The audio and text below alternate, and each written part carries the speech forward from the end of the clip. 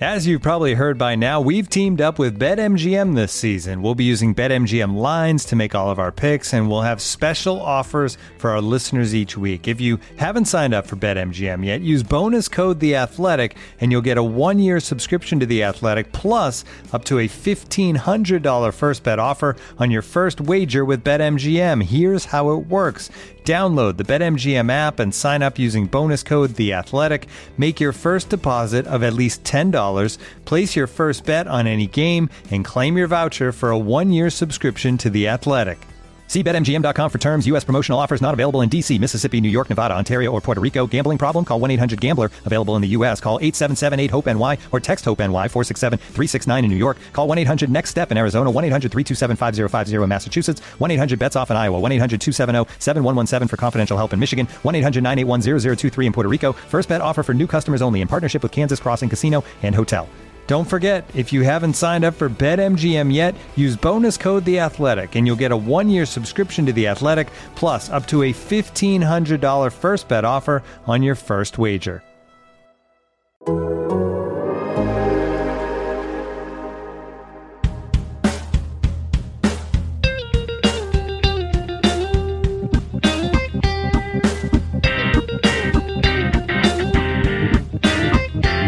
Welcome to Rates and Barrels. It is Friday, April 23rd.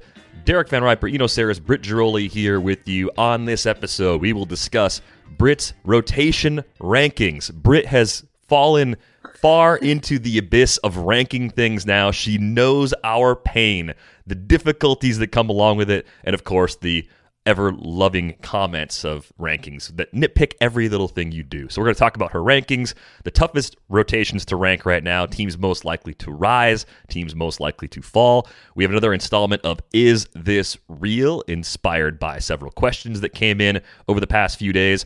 And we'll talk about the need for replay on stolen bases to be fixed, because I have a bone to pick with what is happening on stolen bases right now. But we begin with Britt's rotation rankings. And a good morning to Thor, who's joining the show. If you're watching on YouTube, you can see Thor join Britt today.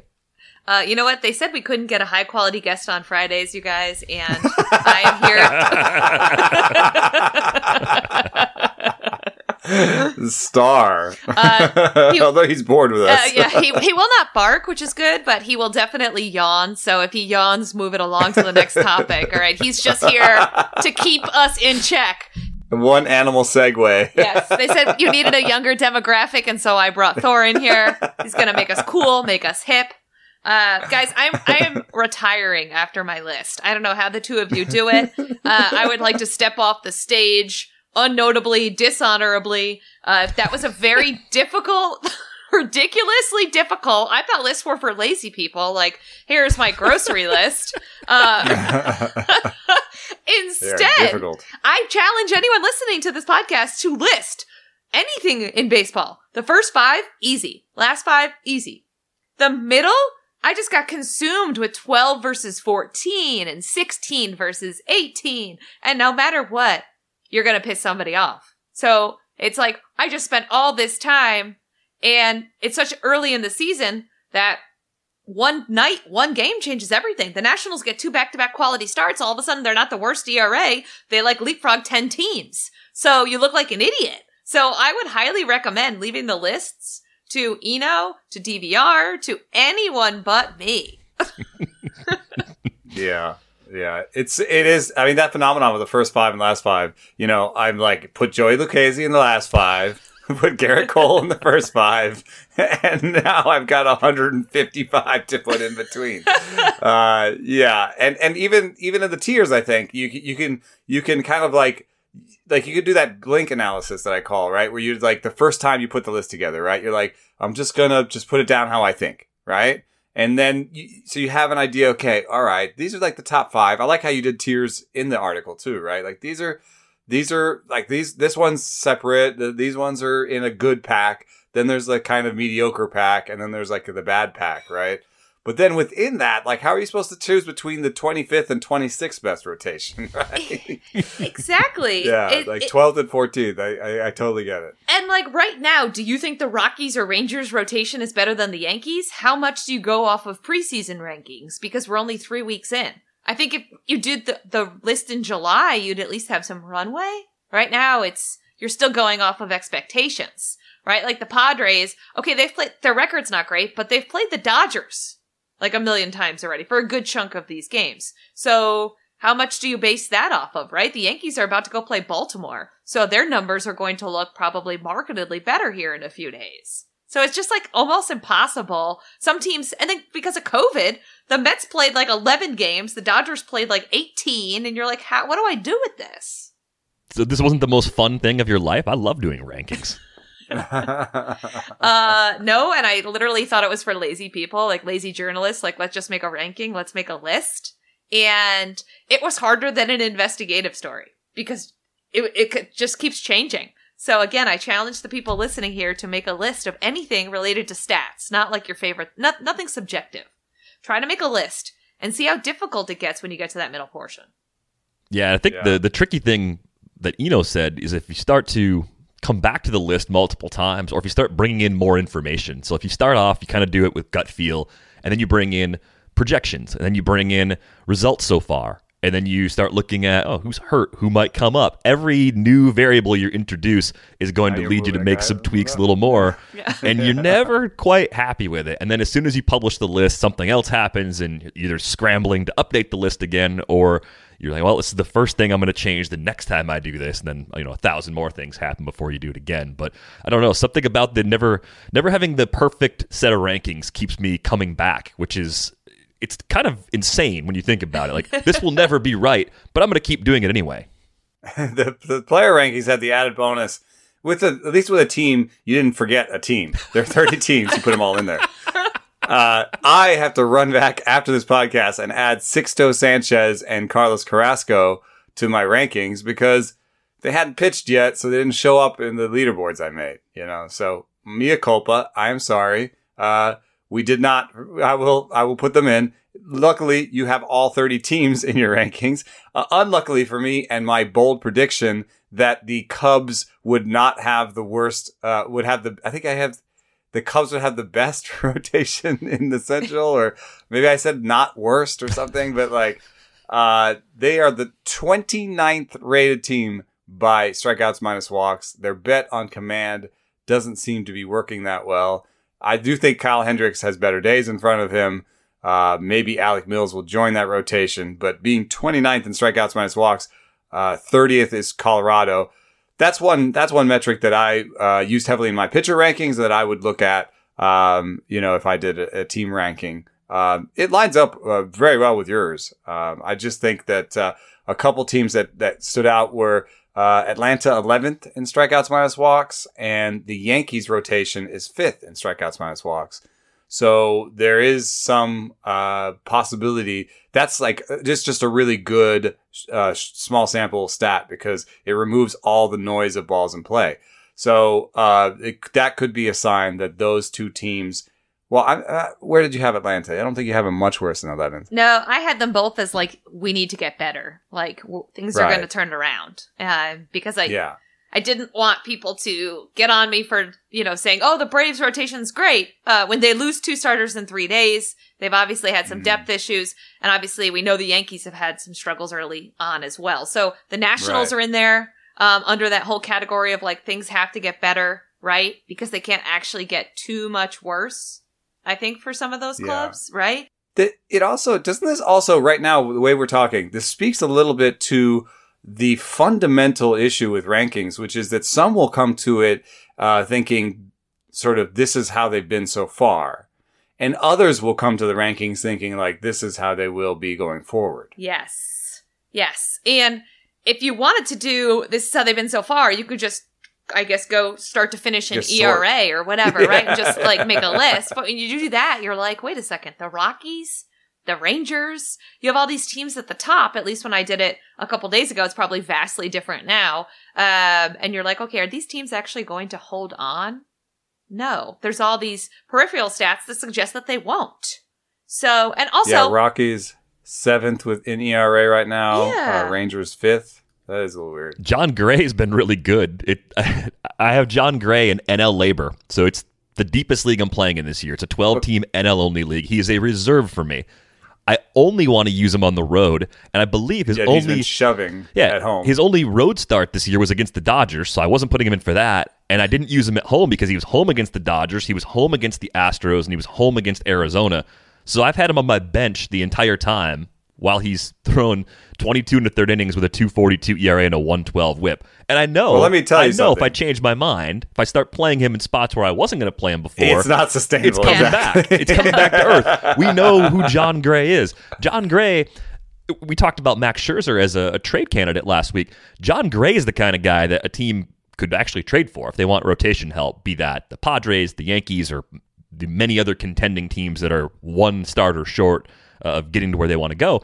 Jon Gray could be one of those solutions. If you take him out of Colorado, we push reset, we start over. I think there's a good pitcher in there. He's just stuck in Coors.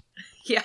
I mean, I agree with you. I also wonder, is the Giants sustainable? I had them up kind of high because they rank so high. And also, though, if they do well, because of the division they're in, everyone's got them ticketed for third place no matter what. Do they trade all these guys because they're all on one-year deals? So when you rank these guys, do you go based off of the triers? Do you care that Matt Harvey got his first win in 2 years? Do you care about the teams that aren't competing? I put them in their own section solely because I didn't want to deal with them. You go stand over there. There's a lot of up and down that's going to happen in Baltimore, right?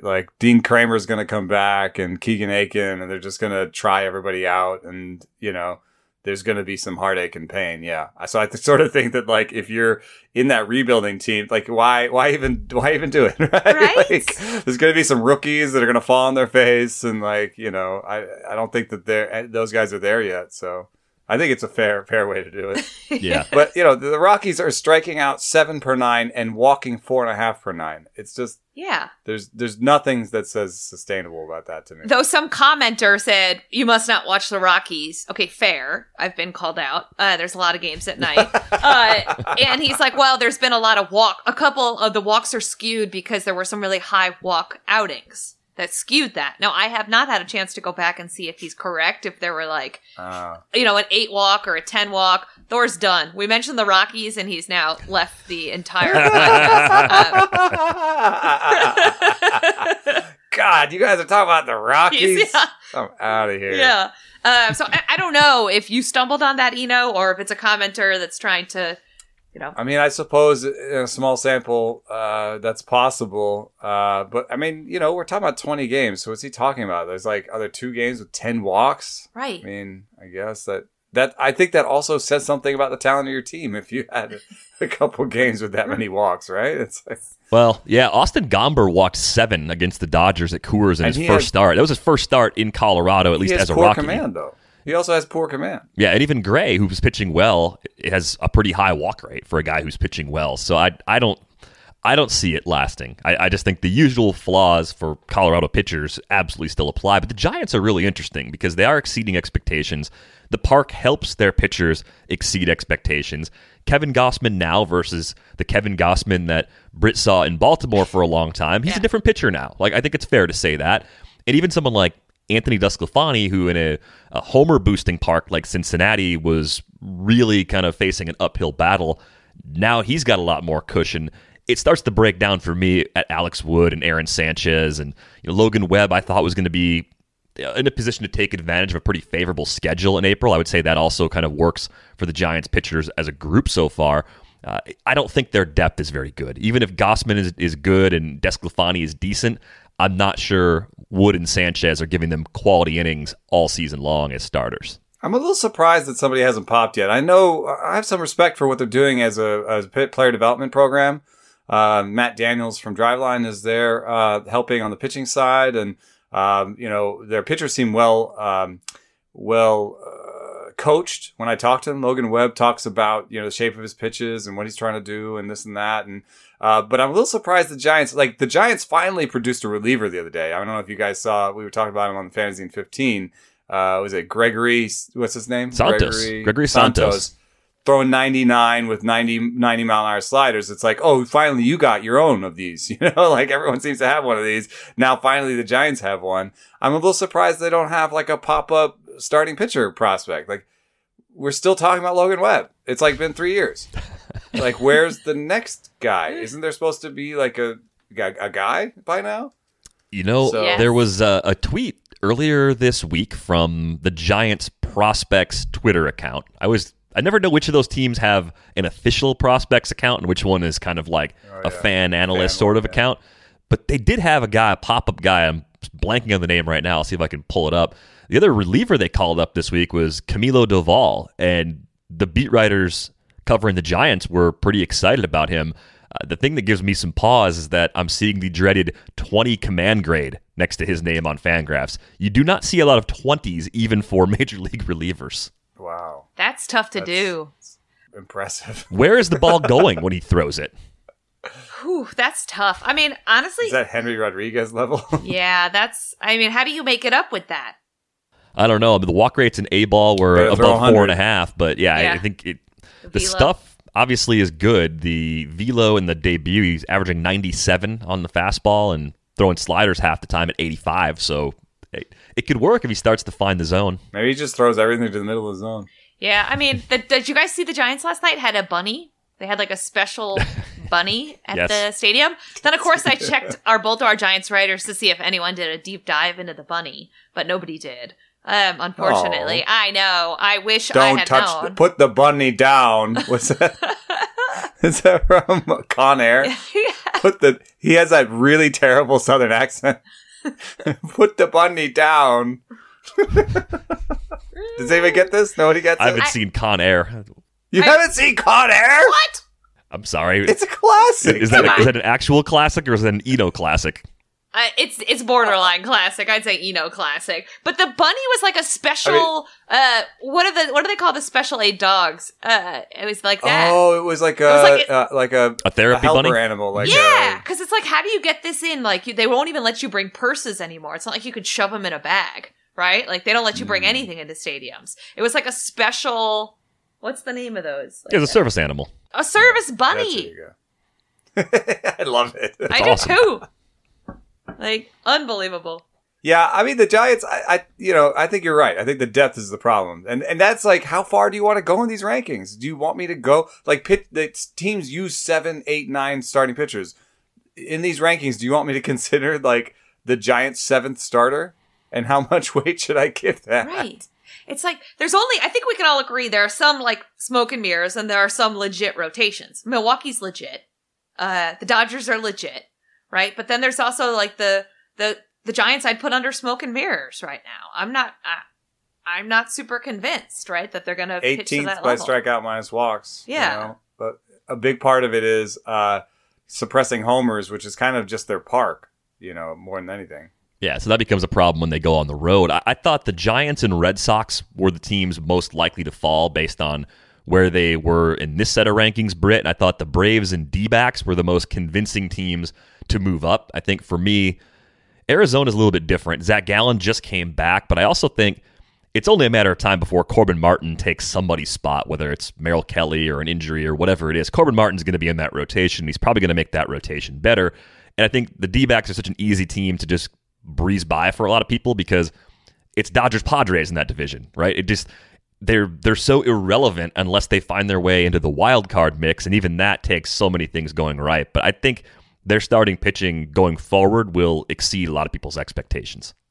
Yeah, they were one of the teams that kind of struggled because Gallen had just came back, like where to put them, right? Are you going based off potential, or are you going based off of what they've done before? And the most confusing team has to be the Oakland A's, who have now won, 11 games in a row or whatever it is, after starting 0-6, tied for the worst start in franchise history. What do you do with them? Like, where do you put them? And what about the Angels, who, they have Ohtani, and he's a big deal. Dylan Bundy should be better, but certainly they're a team carried by their offense. So there were some teams where I was just really kind of like, well, shrug, no clue where to put them. We'll just throw them in the middle here somewhere because I honestly have no clue where to put them. Like, I agree the Red Sox rotation is going to come back down to earth here slowly. Their offense has really been carrying them. Same thing with the Royals. There's teams who have the Reds. There's teams who have out-hit their pitching and gotten off to a good start. And that's going to change here a little bit, somewhat. The Reds aren't going to sustain that offensive pace over 162.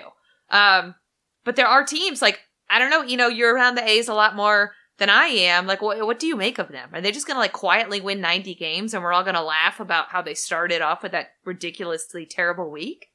I don't know, actually. And sometimes like bullpens matter to the starting rotation ranking. It's because like if you're going to look at wins at all, a lot of times, like I don't think the A's bullpen is very good. And that might make them look worse, especially if you like inherited runners you think about, right? Like Montas puts a couple guys on, the reliever comes in, lets them in. That makes Montas look worse, right?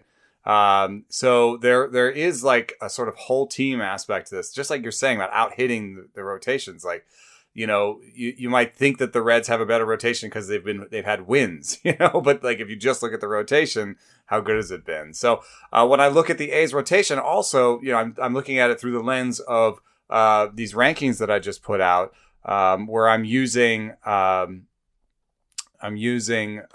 stuff and command numbers, right?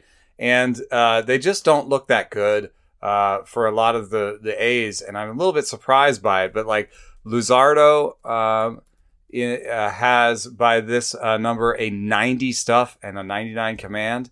So, like, I think you would be looking at him as being a sort of a league average pitcher, right? You're looking at Montas, who might be the ace. He has good stuff, 110 stuff, but 95 command. And I think that shows up in some of his, like, sort of really good and really bad outings, He just gave up 6 runs the other day. Then you get into the rest of it, and they're decidedly mediocre. I mean, Bassett is 93 stuff, 94 command. Who's after Bassett? Sean Manaea. He's pitched well. Outperforming his stuff and command numbers, though. One of the guys that I have as coming back to earth. Let me see here. Sean Manaea, 75 stuff, 98 command. I have him as 114th best pitcher. So anyway, just in terms of stuff and command, they don't stand out. Montas is the leader, but also has poor command. And so it's not going to always work out. I would not say that rotation is very much above average. I would say, I think this is the kind of rotation where do I put them 12th or do I put them 16th? I don't know. Yeah.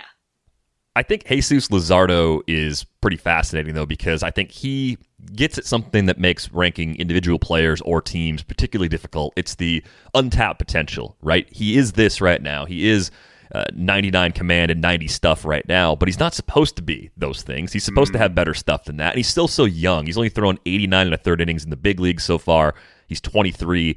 For years, it seems like he has been right next to Julio Urias in my pitching rankings because they're both young lefties with high ceilings. So my mind wants to group them together. There's a big difference right now in terms of what they're doing, right? No, that's an excellent comparison to make because Urias used to have a kind of a 2 breaking balls, right? And one of the problems with Luzardo is his breaking ball. It's kind of slurvy, right? And both of them, the Urias and Luzardo coming up 95 mile an hour from the left side with a good changeup, right? That you could describe both of them the same way. I think Urias has a slightly better command, but you're getting really close to a comp with just the two of them. Then the breaking ball. Okay, so Urias had these 2 breaking balls, and he's been playing around with them, and then finally this year he kind of merged the 2 breaking balls, and that new breaking ball, that curve that he's throwing right now, is by stuff the second best curve in the game, behind Glasnow's, among starters. So he found something where he was like, oh, and I'm waiting for Luzardo to throw like a cutter, and then he can have the slow curveball as like just a change of pace velocity wise and do cutter change. I'm waiting for something because I think I agree with you. Every time I look at those numbers, I'm like, God, Luzardo's not better than this. But I think when I watch, I'm like, oh, that breaking ball is just not good.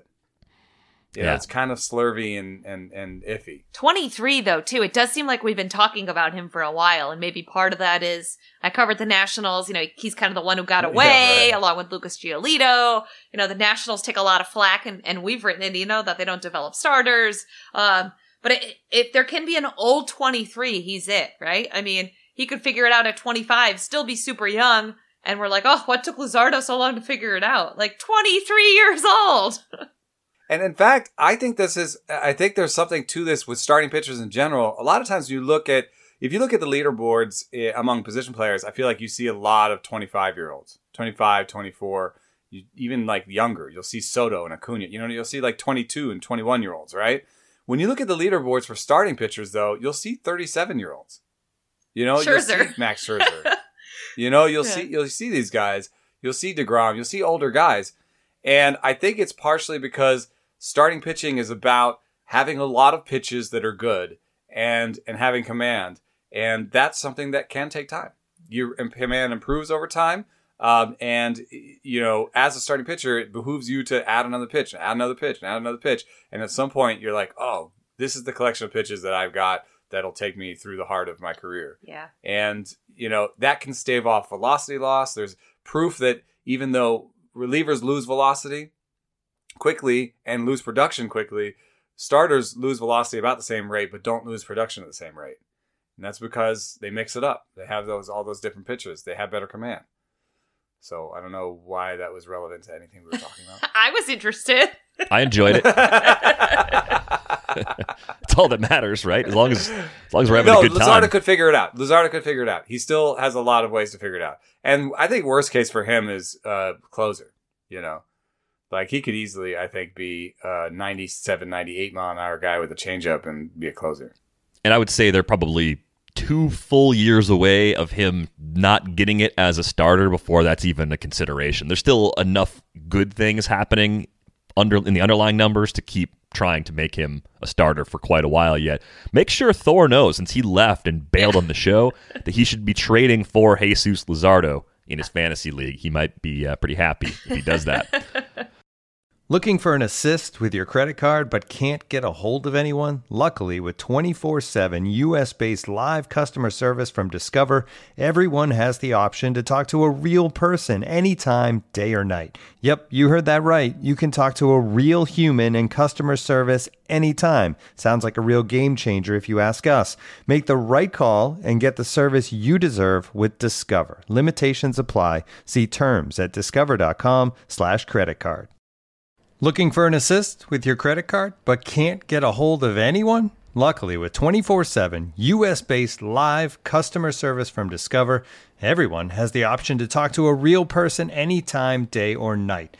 Yep, you heard that right. You can talk to a real human in customer service at any time. Sounds like a real game changer if you ask us.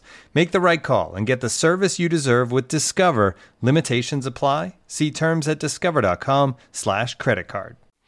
All right, let's get to our next segment. Is this real? We started this up last week. Is this the real life? Britt, you're supposed to go there. Didn't have it queued up on the phone this time. Yeah, hey, thought Britt had the next line, and then I was going to keep it moving. But I was not aware. Karaoke. I guarantee you that the fastest path for us to get several 1-star reviews after talking politics would be to do karaoke on the show. Yeah, I was unaware that I joined an a cappella group, but I'm here for it. Oh, God. College a cappella groups. Oh, God. What would we call this a cappella group? There's the Twitter question for you. Throw that one our way at Rates and Barrels at theathletic.com for the email. At Eno Saris, at Derek and Riper, at Britt_Giroli. I have no idea what we'd call that. Yeah, I don't think that was a good idea. We would obviously call it Deb, which is the 3 of our initials. There you go. That's not bad. Sounds like an 80s band. It does sound like a hair band. Now someone's going to Photoshop all of us into hairband garb, and that's going to be ridiculous. So have some fun with it, I guess. But let's start with Joey Votto, since we're already having fun. We got a question from Daniel. He wants to know, is there anything in the underlying numbers that are driving the bounce back that we're seeing from him? And I thought for a few years when we've been disappointed by Votto, I thought, this is weird. Like, he's the kind of guy I didn't want to bet against because I thought his approach would age as well as anybody's. And even if the power sort of waned in the final years of his career, he'd still hit for a good average. He'd still draw walks. He'd still be near the heart of that lineup and be a good run producer. So fantasy-wise, he'd be just kind of the classic tortoise sort of player. Throw him in your lineup, and you'll get where you want to go by the end of the season, and it might not be exciting. Hasn't really been that way, though, in 2021. So, what do you see anything in Votto's profile that that stands out that makes you think that what he's been doing early is actually sustainable? Yeah, he's not really doing that at all. He's aging in some other weird ass way. It's very strange, actually. Benjamin Button. Have you guys seen that movie where they ages in reverse? It's like kind of. He's hitting for more power than ever, and his StatCast numbers are better than ever. And he's being more aggressive swing rate wise and reach rate wise than almost ever in his career. So he's kind of turning into like I'm just going to swing real hard all the time guy, which I never thought that would be what Votto would be. But it's working out. And I also have this funny thing. He went to Driveline, and the way that I hear that now when I write that or see that is those dumbass commercials. He went to Jared. Yep. Yeah, I have my brain works in that same way. Well, so I don't know how much Arrested Development you guys have watched, but for people who've seen the show, Tobias Funke becomes friends with Carl Weathers, the actor who played Apollo Creed in the Rocky movies, because Carl Weathers is a character on Arrested Development. And the way Tobias says Carl's name, Carl Weathers, like I hear that sort of soft Weathers, like when I read Ryan Weathers' name, it's Ryan Weathers, and I can't stop it. I can't. These are the brainworms we have. This is what I have to live with in my own head, and yet somehow I'm a functioning adult. Most of the time, I'm a functioning adult, like doing things that other adults do. When that's happening, I don't know how to stop it. So apparently the training that he did there, you might be aware of like sort of weighted balls. That's like kind of what people think of when they think of Driveline pitchers using weighted balls to get velocity. But weighted bats actually work for batters too. Weighted bats are a way to develop bat speed. I mean, it's the same fundamental idea, which is to vary the weight of the implement you're using to kind of, you do this in weightlifting, right? Like you have to, you do a lot of reps with a low weight, right?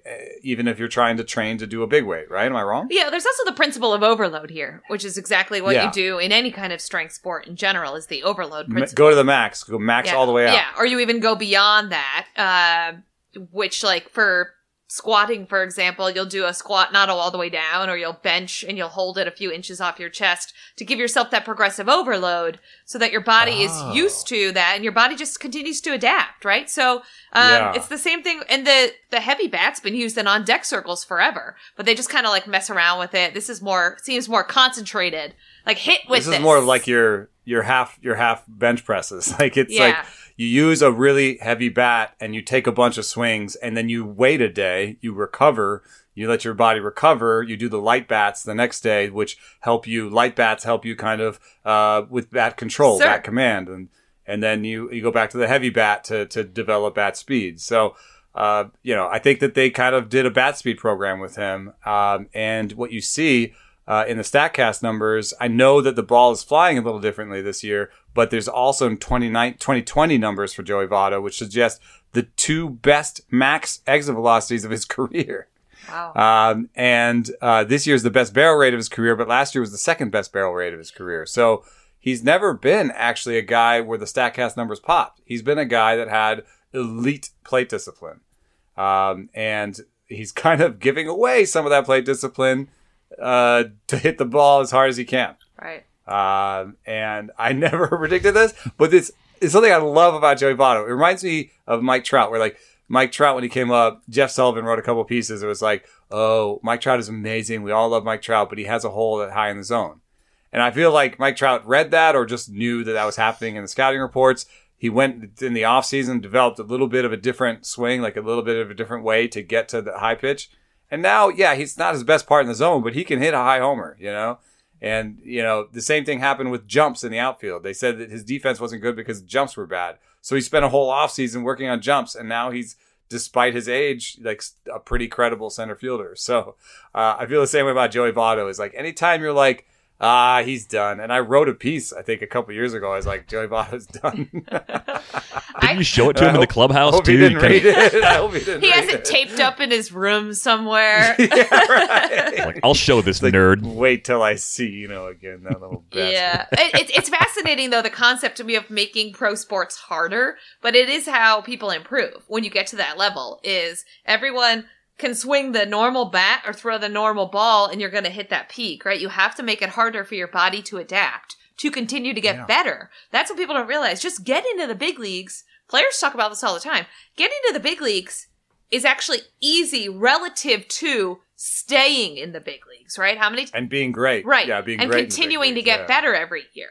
That's really the difficult thing. And I think to do that, you have to continuously push your body. You know, especially as you get older, you have to continuously find ways to get better. And what I like about Votto and what Driveline does really well is that how do we continue to adapt, right? The body is constantly adapting. If it's constantly adapting, it's constantly getting better while everybody else is maybe staying stagnant, then you're still ahead of the game. Right? So I think that to me is what's the most interesting, hearing about that kind of training, because it happens in every sport. And that's what you do when you get used to throwing a football 50 yards, right? How do you get better? Well, you practice throwing either heavy football or throwing further, right? You don't just keep doing the same thing thousands of times. That's more where you get the repetitive injuries, right? So with Joey Votto, he's not out. And also, just you're not pushing your body to go further. You're not getting better. I've noticed it with running. Is like I settled in at some point at being able to run 15, 18 miles a week. But if I don't push myself for the longer runs, the 5 to 6 mile runs still feel the same. They still feel as hard. I'm not making them easier.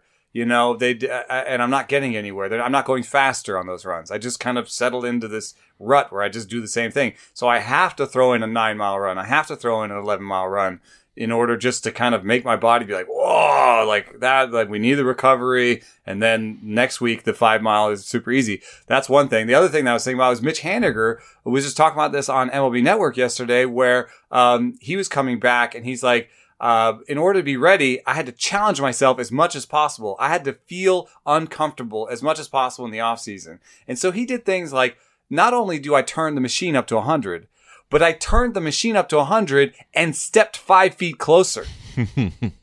I was like, whoa, dude. But I wouldn't be able to like fart that fast. Yeah.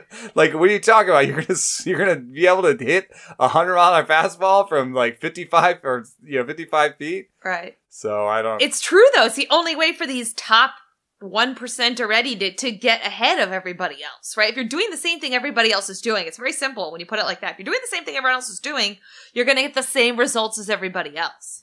This literally applies to everything, even beyond exercise. Yeah, like you have to do different things. You have to get out of that comfort zone. Your body can adapt. Your body is built to adapt. If you're not pushing it to adapt, you're just not going to get better. And in the case of professional baseball, yeah. There's kind of a mental corollary to this, huh? I mean, I think about this with regard to, writing and stuff. It's like, I'm not the greatest person at R or SQL, any of this research, the statistics, right? Should I be working on that, or should I be working on my strengths? Should I be, working on trying to augment my strengths and just hire a researcher like I've been usually doing to like help me with the research part.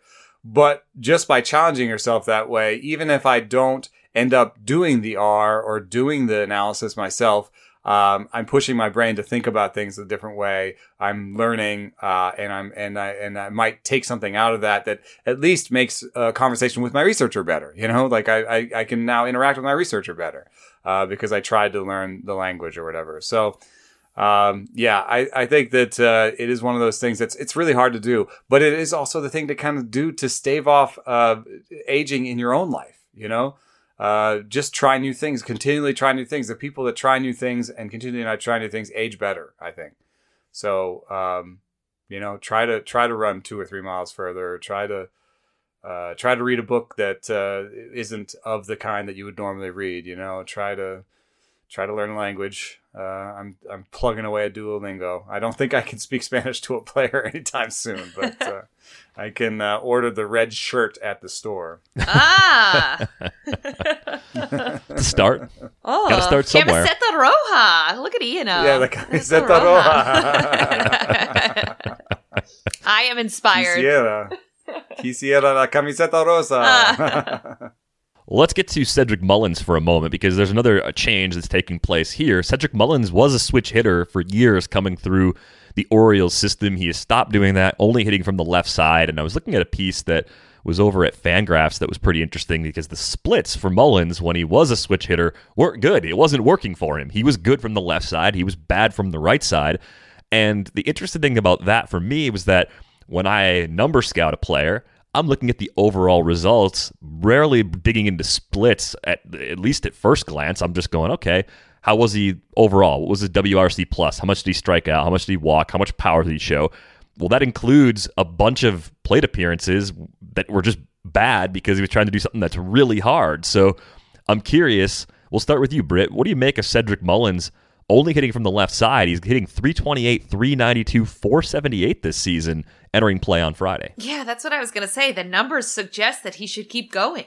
You keep going until the numbers suggest that you shouldn't, right? Then you go back to the drawing board. But I think switch hitting is one of the hardest things in any sport. In general, it's a general consensus that hitting in baseball is the toughest thing to do in pro sports, right? If you succeed 3 out of 10 times, you have a 300 batting average, you're really freaking good. I have never been able to understand how people can switch hit and switch hit well at the highest level. So to me, for Cedric Mullins, taking that away, letting him concentrate on just one thing, one swing, one side of the plate, and also playing the outfield, seems to have worked. And he's a guy who, for years you heard about in Baltimore as like the next coming, right? He was the reason they moved Adam Jones out of center field because they had Cedric Mullins. They had to play this guy. And we're still kind of waiting for that guy. We're still kind of waiting for that breakout season. So it is really early, but I like what he's been able to do. And more importantly, I think for a younger player or a guy who has struggled to put together that season, guys, is I think he's gaining confidence now. I think when you have these switch hitters and it's like, oh, he's better from the left side, oh, he's better from the right side. Profar is a good example. We try to turn him around so that he bats from the weaker side. And there's a lot that goes into it mentally for hitters. I think for a guy like Mullins, getting out to that strong start, confidence-wise, helps build on that. And I would totally ignore the other side of the plate for now and just see if I can become Cedric Mullins, the outfielder of the future the Orioles thought I was going to be, and a productive hitter, no matter what side of the plate that is. That's how I feel about Cedric Mullins. Yeah, and I think it is an interesting thing that, like, I think regression is coming, and he doesn't have the most power, and he doesn't have the best track record of patience. But by having that early batting average lead, I think it will cover some of that regression. And at the end, I do think he'll do better than his rest of season projections. So I think he can hit at least 275 going forward. And if he can do that, I think he's the best the center field defender they've got. So I think you've got like a 3 or 4 year center fielder there at least, where he's going to hit 275, have like a 325 on base percentage, and hit, 7 to 10 homers a year. And just be generally a good player. But I don't necessarily see this as like the beginning of superstardom, because he's 26. It's very likely that we're kind of seeing him in the middle of his peak year, or it's all come together in the right age range for him. See, I'm kind of going to split the difference. I think we're going to see ups and downs because he hasn't been in the big leagues that long. Like any player who's limited with experience, pitchers, opposing teams are going to find holes. He's going to have to correct for them. But not having to do that with 2 swings speeds up that process. I think he hits the ball hard enough, even though the barrels haven't been there. Given that we're talking about a guy who's now focusing only on that one swing, there could be some late bloomer potential here. And I think you want to project him and look at him based on his production floor, right? If you're picking him up in fantasy, in a shallow league, or trading for him, you have to think about the likely outcome. But I think you do get the cherry on top being everything starts to click and he actually unlocks a little extra power. Instead of hitting 8 to 10 homers for it too, yeah, right? Maybe he hits 20 home runs because by the second half of the season, he's unlocked something in his swing and he's barreling up the ball more than ever. Like that to me is at least plausible given what we're dealing with. And I also like the fact he's an above average runner. I mean, he's a 60 grade runner according to Fangraphs, 85th percentile in sprint speed. That's a team that even in that park is still going to have to manufacture some runs. So I think he's going to get green lights over the course of the season too if he continues to get on base. One thing that's also interesting, I think, in this discussion is like, are there any other candidates for this? And my mind immediately went to Ozzie Albies, who is just a terrifying force against lefties.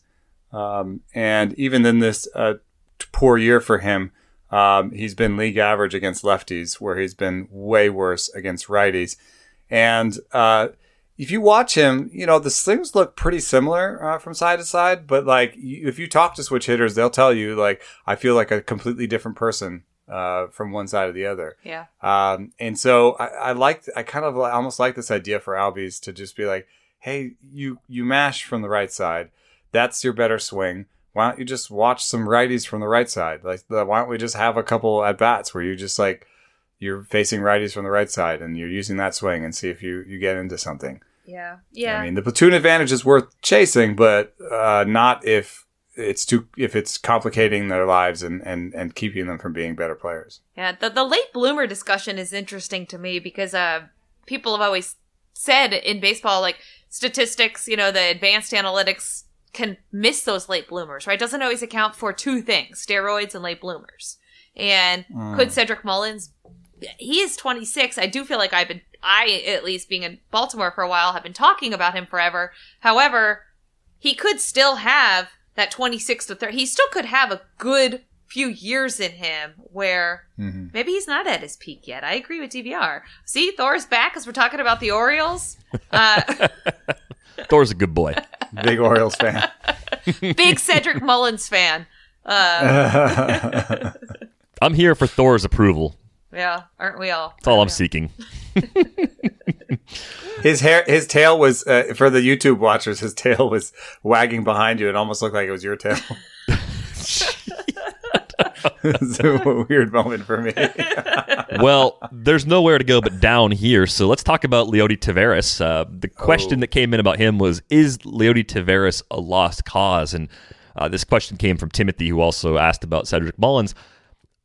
I don't think we could call any player this early in the season a lost cause, and then in any year, regardless of age.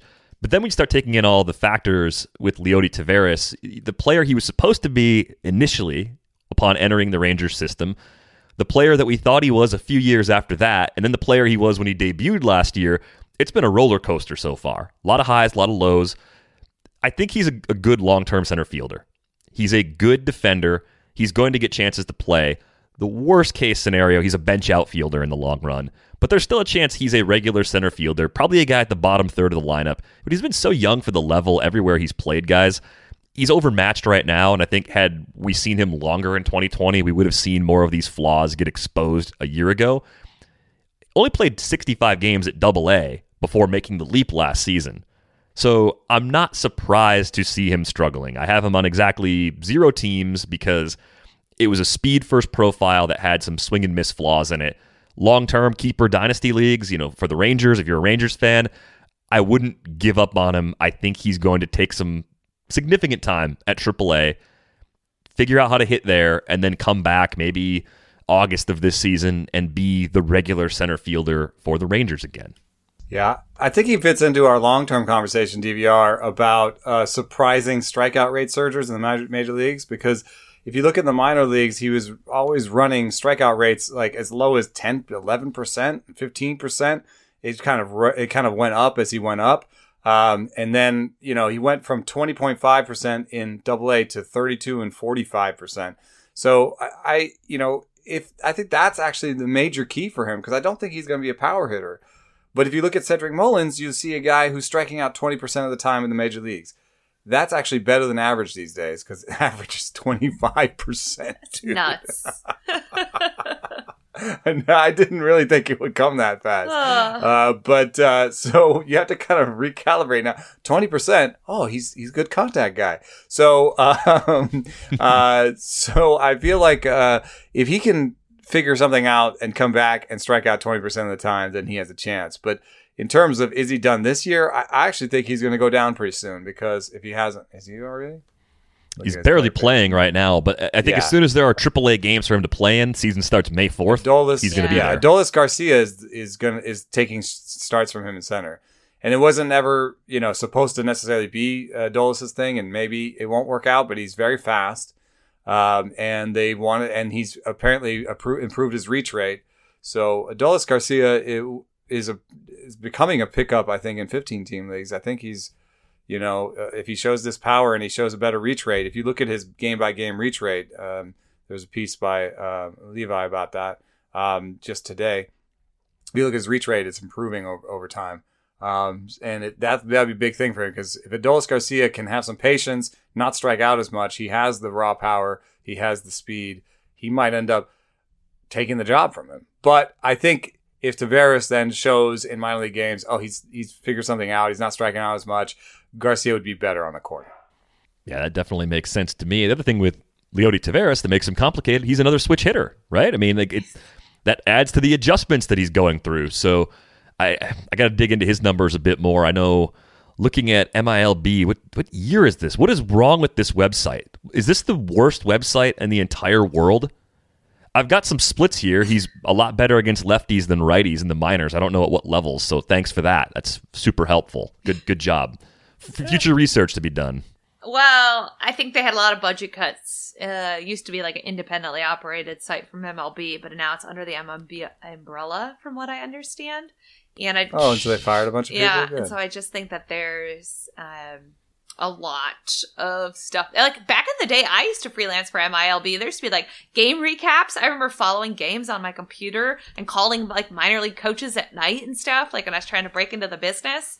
They don't really do that anymore, so there's been some adjustments. Well, I think our new Cardinals reporter, Katie Wu, was a minor league reporter for MILB.com. Yes, she was. So yeah, it's kind of I also think there's just so many players. It's maybe tough for people to keep up on those stats. I don't know, but I agree.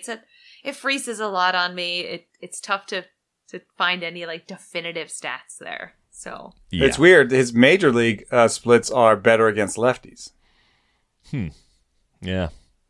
Well, nevertheless, it adds to the difficulty of making the adjustments, right? As a switch hitter doing that for the first time, I think he might actually develop a little more power over time. We saw some last year. It's not a complete fluke. He's not a small guy. Like, fast center fielders, my mind immediately is like, oh, dude's 5'10", 170 pounds. No, he's 6'2". Like, he's going to probably develop a little more pop as he adds a little more mass. Still young. Yep, still very young.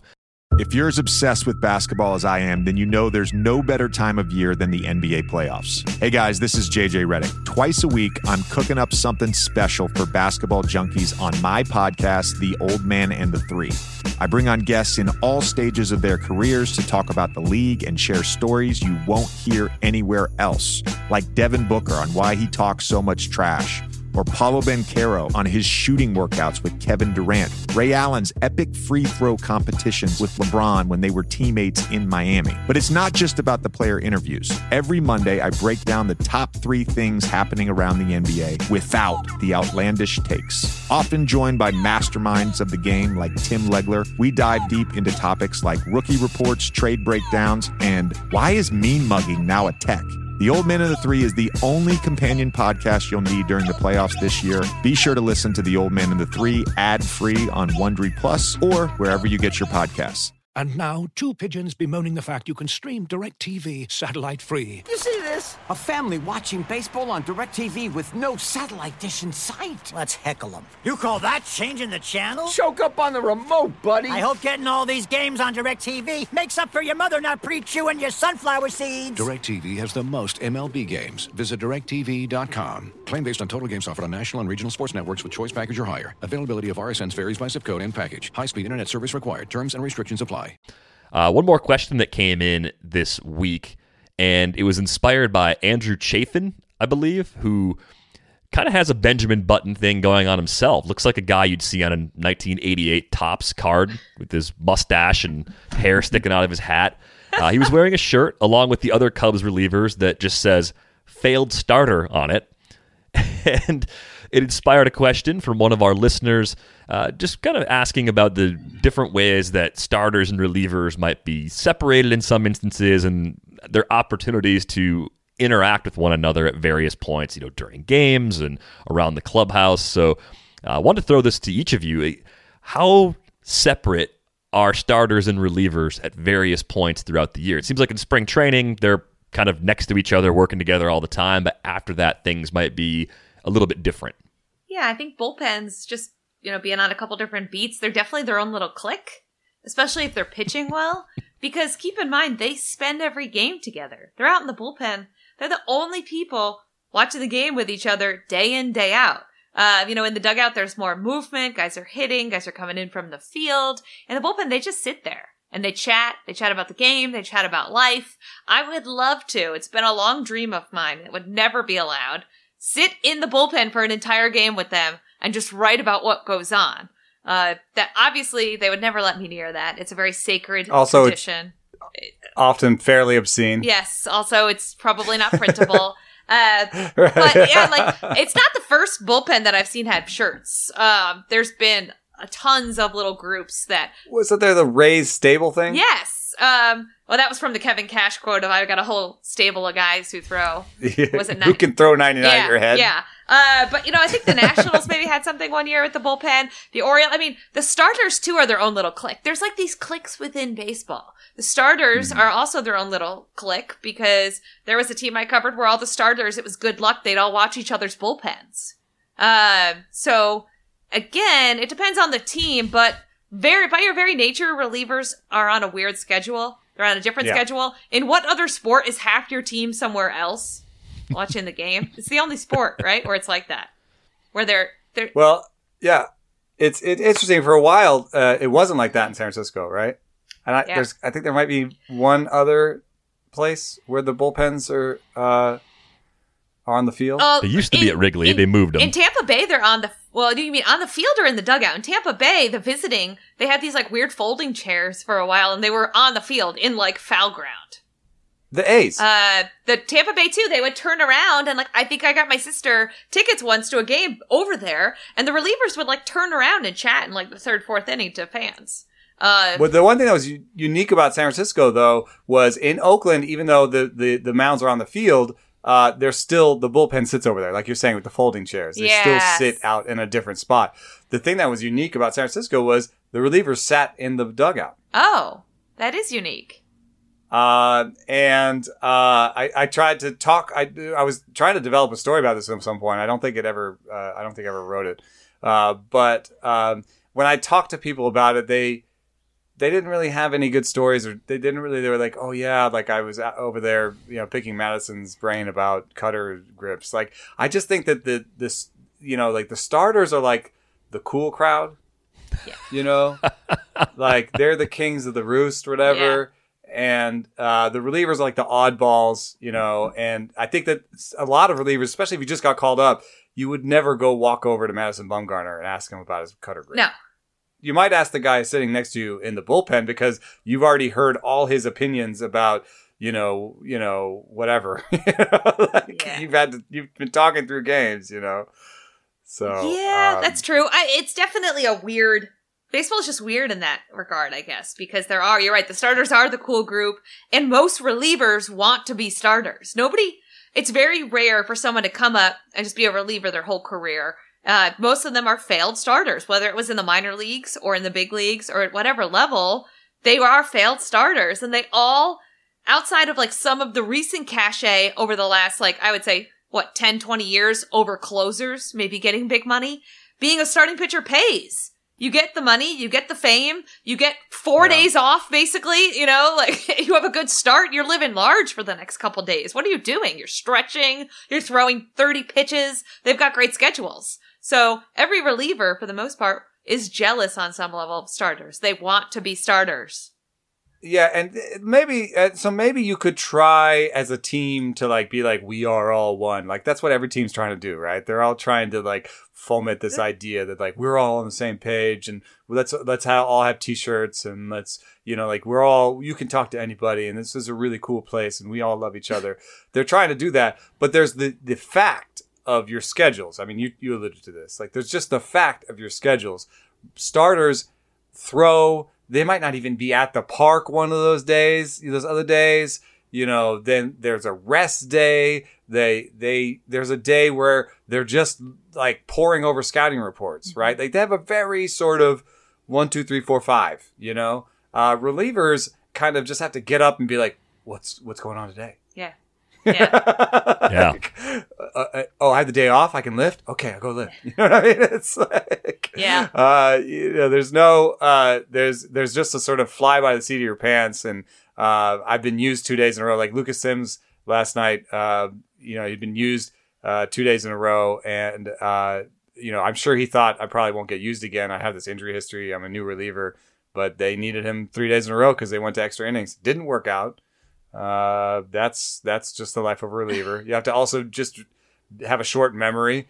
It's almost plays for starters. It plays to have a long memory. I talked to Alex Wood once and I asked him about Yasmani Grandal, and I thought I was asking him about throwing to him as a catcher, and he thought I was asking about a plate appearance against Yasmani Grandal, and he started listing out different pitches he threw Yasmani Grandal. And if you remember that's when Alex Wood is a Dodger, so he's talking about like 3 years before, he'd faced Yasmani Grandal as a Dodger, as a Brave, and he remembered the pitches in the sequence that he threw Yasmani Grandal. And this is not, I think you talk to some of the greatest pitchers, they can do that. Yeah, you're right. And be like, I remember that, AB, you know? But a reliever, it's almost better to wake up and be like, what? Something happened yesterday? Nah, I didn't blow the game yesterday. I don't know what you're talking about. Yes. And like what I don't think people realize either, and I had to learn, is relievers are on a different food schedule. Starters have like their pregame meal and they have their traditions, and relievers are like, hey, someone's got to pack the backpack full of snacks, because if I'm going into the seventh inning, I'm going to need a Red Bull. I'm going to need a coffee. I might slam some Pixie Sticks. Like everyone's got their own little thing. And like you don't see Max Scherzer snacking between innings in the dugout, right? So it's a totally different schedule that guys have to get on, right? Like, hey, we might need you at 10:30. That might be the time we need you, we need 5 minutes. So you're doing the JC Ramiro, right? You're slamming that Red Bull and you're coming out of that bullpen, and you've got to be ready. You've got to be like jittery, adrenaline on edge. It's got to be such a tough life, man. You just slam a couple Red Bulls, you go in high effort, like every part of your body is just like, and you do it for like 5 minutes, and then it's like 10:30 at night, and your body's like, yeah, and you're like, I'm done. Yeah, I gotta go to sleep now. And your body's like, go. Yeah, it's like, okay, can I go to sleep soon? Yeah. Your body's like, no, rage. Well, yeah, and on top of all the caffeine, you probably ran out to 5-finger death punch or something, so that brought you up another level too. Like all the things that get you fired up, it's like building your own like personal Vegas like, for 5 minutes and just indulging in everything that makes you go completely bananas, and then going out there and throwing 95. It'd be fun. And a future question, if you were a closer, what would be your entrance music? We'll give you guys a week to think about that one, because you don't want to screw that up. You don't want to go with the 5-finger death punch in that case. You want to do a little better, I think, if you can. No disrespect to that band. I don't want to start a beef with them. And I think there's actually a difference between that and batting walk-up music. Because for a long time, my answer would have been Rat-a-tat. I think there's a Wildcat or Loud Pipes. There's a really cool entry music. But I think that works better for batting because it's actually a little bit mellow. And so, you might hear it a lot, right? Yeah. And so you get like 3 or 4 plate appearances. You don't want to pick a song that's like, no. Yeah. You go, okay. First pitch hacking. Okay. Yeah. Yeah, right. And it's also my fourth plate appearance of the night. Okay, I got it. Yeah. That's why it's kind of funny that what's his face? Yeah, 0 for 3, and it's like 0 for 3, but amping it up. And that's why I thought it was so funny when what's his face did Careless Whisper, because it's like, no, I just kind of want to reset. I just kind of want to step to the plate and kind of reset and be in a good spot. And so Careless Whisper was as good as anything. But I think relieving, I would want something super high energy, because I want to do that. Who was it that ran? Was it Broxton? That was a bunch of dudes. Todd Coffey used to do it. Coffey, yeah. Coffey's the guy I was thinking of. Yeah. I want to run. I want to run out of that gate, and I want it to just be like.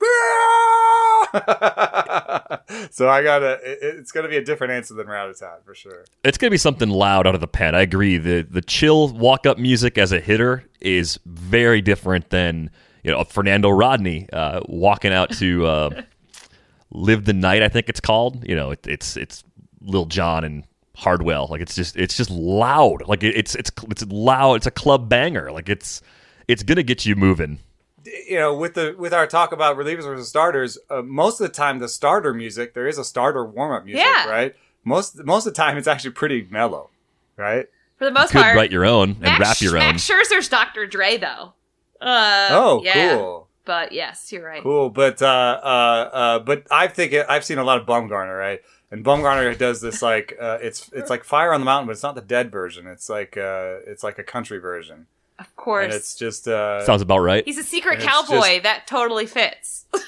Yeah, and I think as a starter, you kind of want to just be like, yeah, man, I'm chill, I'm good, I'm ready for 5 innings, I got it. Yeah. Now I'm going to write a song called Secret Cowboy and try to get Madison Bumgarner to use it. It can be done. Last topic for today. I'm convinced that replay on stolen bases needs to be modified, and this is a common play. People see it all the time. They complain about it all the time.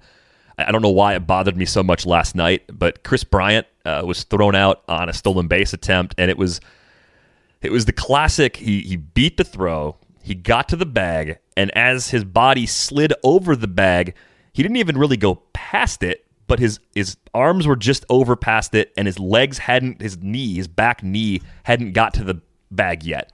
And the tag was held on him the entire time. He was called out on the field. He remained out on review.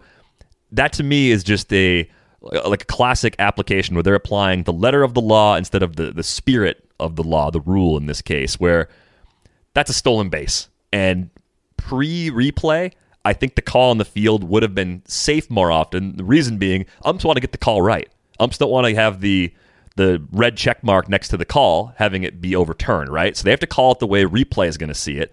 But 10 years ago, the call on a play like that is safe more often than not, and it should be. You should be safe in that situation. So am I taking crazy pills, or am I right to be upset about what we're seeing? I think you're right. I wonder, does the bigger bases that are coming, that are being tested in like the Atlantic League, does that fix this, make it better? It certainly helps they want to have more stolen bases. So you're right, you've got to fix it. Otherwise, you're not going to incentivize guys to steal bases when you're going to get calls like this. So I agree with you, DVR. I saw your tweet, and you're not usually one to throw shade on Twitter, but you tweeted about this too, and you're right. They have to get those calls. I also think after a minute of replay, if you can't make a definitive call, then just let it stand on the field. I'm tired of waiting 5+ minutes in a sport that's already got a lot of dead time. And we've talked about that. Replay should make the game better. If it's not making the game better, then we need to sit back and say, what was the point? What are we really doing here? An obvious, it's for obvious calls. Yeah. It's for obviously getting it wrong, right? So it's not really that amazing to watch the same thing over and over again for 3 minutes and be like, oh, is it? Oh, yeah. I think it's watch it for a minute. If you were obviously wrong or obviously right, then get it right and then move on. Because we've seen also some plays like that crazy play at home with Alec Boehm. Yeah. Where they looked at it for 3 minutes and everyone is pretty sure they got it wrong. Yeah. Right. So it's just you congratulations, you just took 4 minutes of our life. We're still having the same argument we would have had if you hadn't done the replay. Well done. It's almost worse they looked at it and determined, you know what I mean? Rather than if they hadn't, ignorance is bliss, right? Oh, bang, bang, they missed it. No, you had time. Yeah. But that's an argument, I guess, against replay. I do like your idea of maybe just cut it off in a minute. And if it's obvious, then you do it. And then if not, bam, we move on. I like that idea. The other idea that I like is the one you're describing with Brian. It's not what I expected.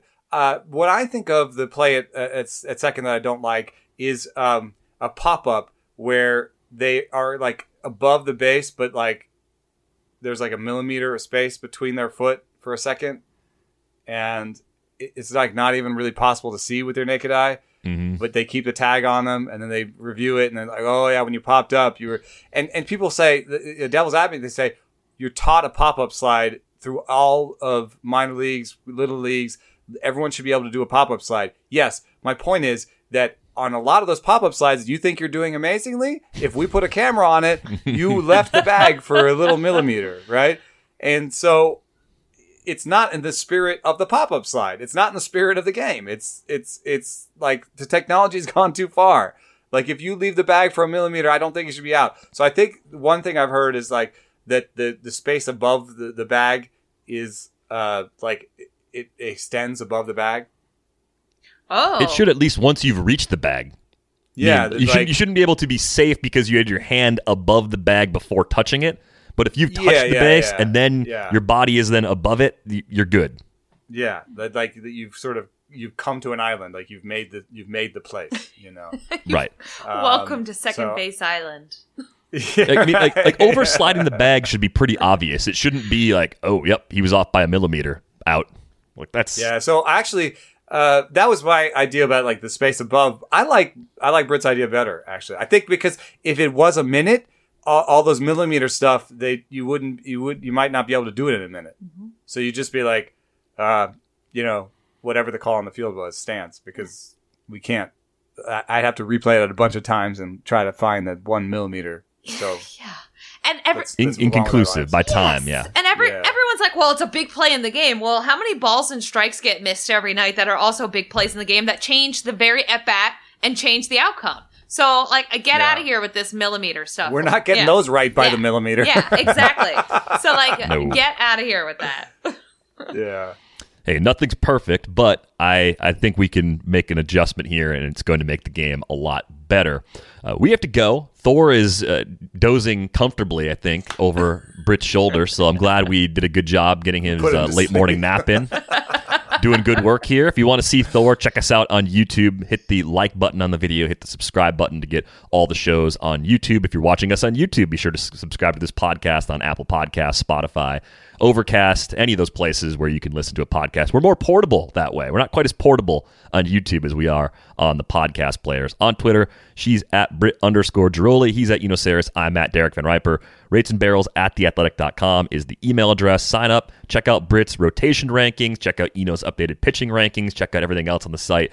$3.99 a month to start. Theathletic.com/Rates and Barrels. That is going to wrap things up for this episode of Rates and Barrels. We are back with you on Monday. Thanks for listening.